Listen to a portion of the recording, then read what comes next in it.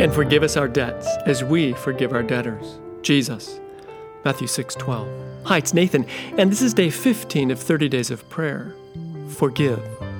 Jesus' lesson on prayer has moved us from aligning our hearts with the wonder and goodness of our Heavenly Daddy, moved our hearts to seek both the ultimate restoration of all things and the healing of our world in every possible way today.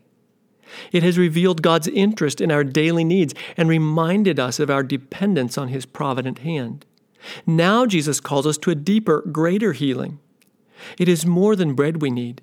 It is the mending of fractured relationships. After all, this is fundamental to all that God wishes to accomplish in human hearts.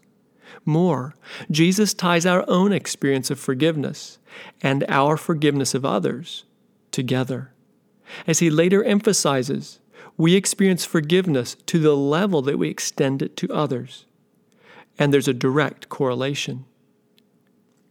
As long as we refuse to release others from the hurt they have caused us, we hold ourselves distant from experiencing the forgiveness of God toward us.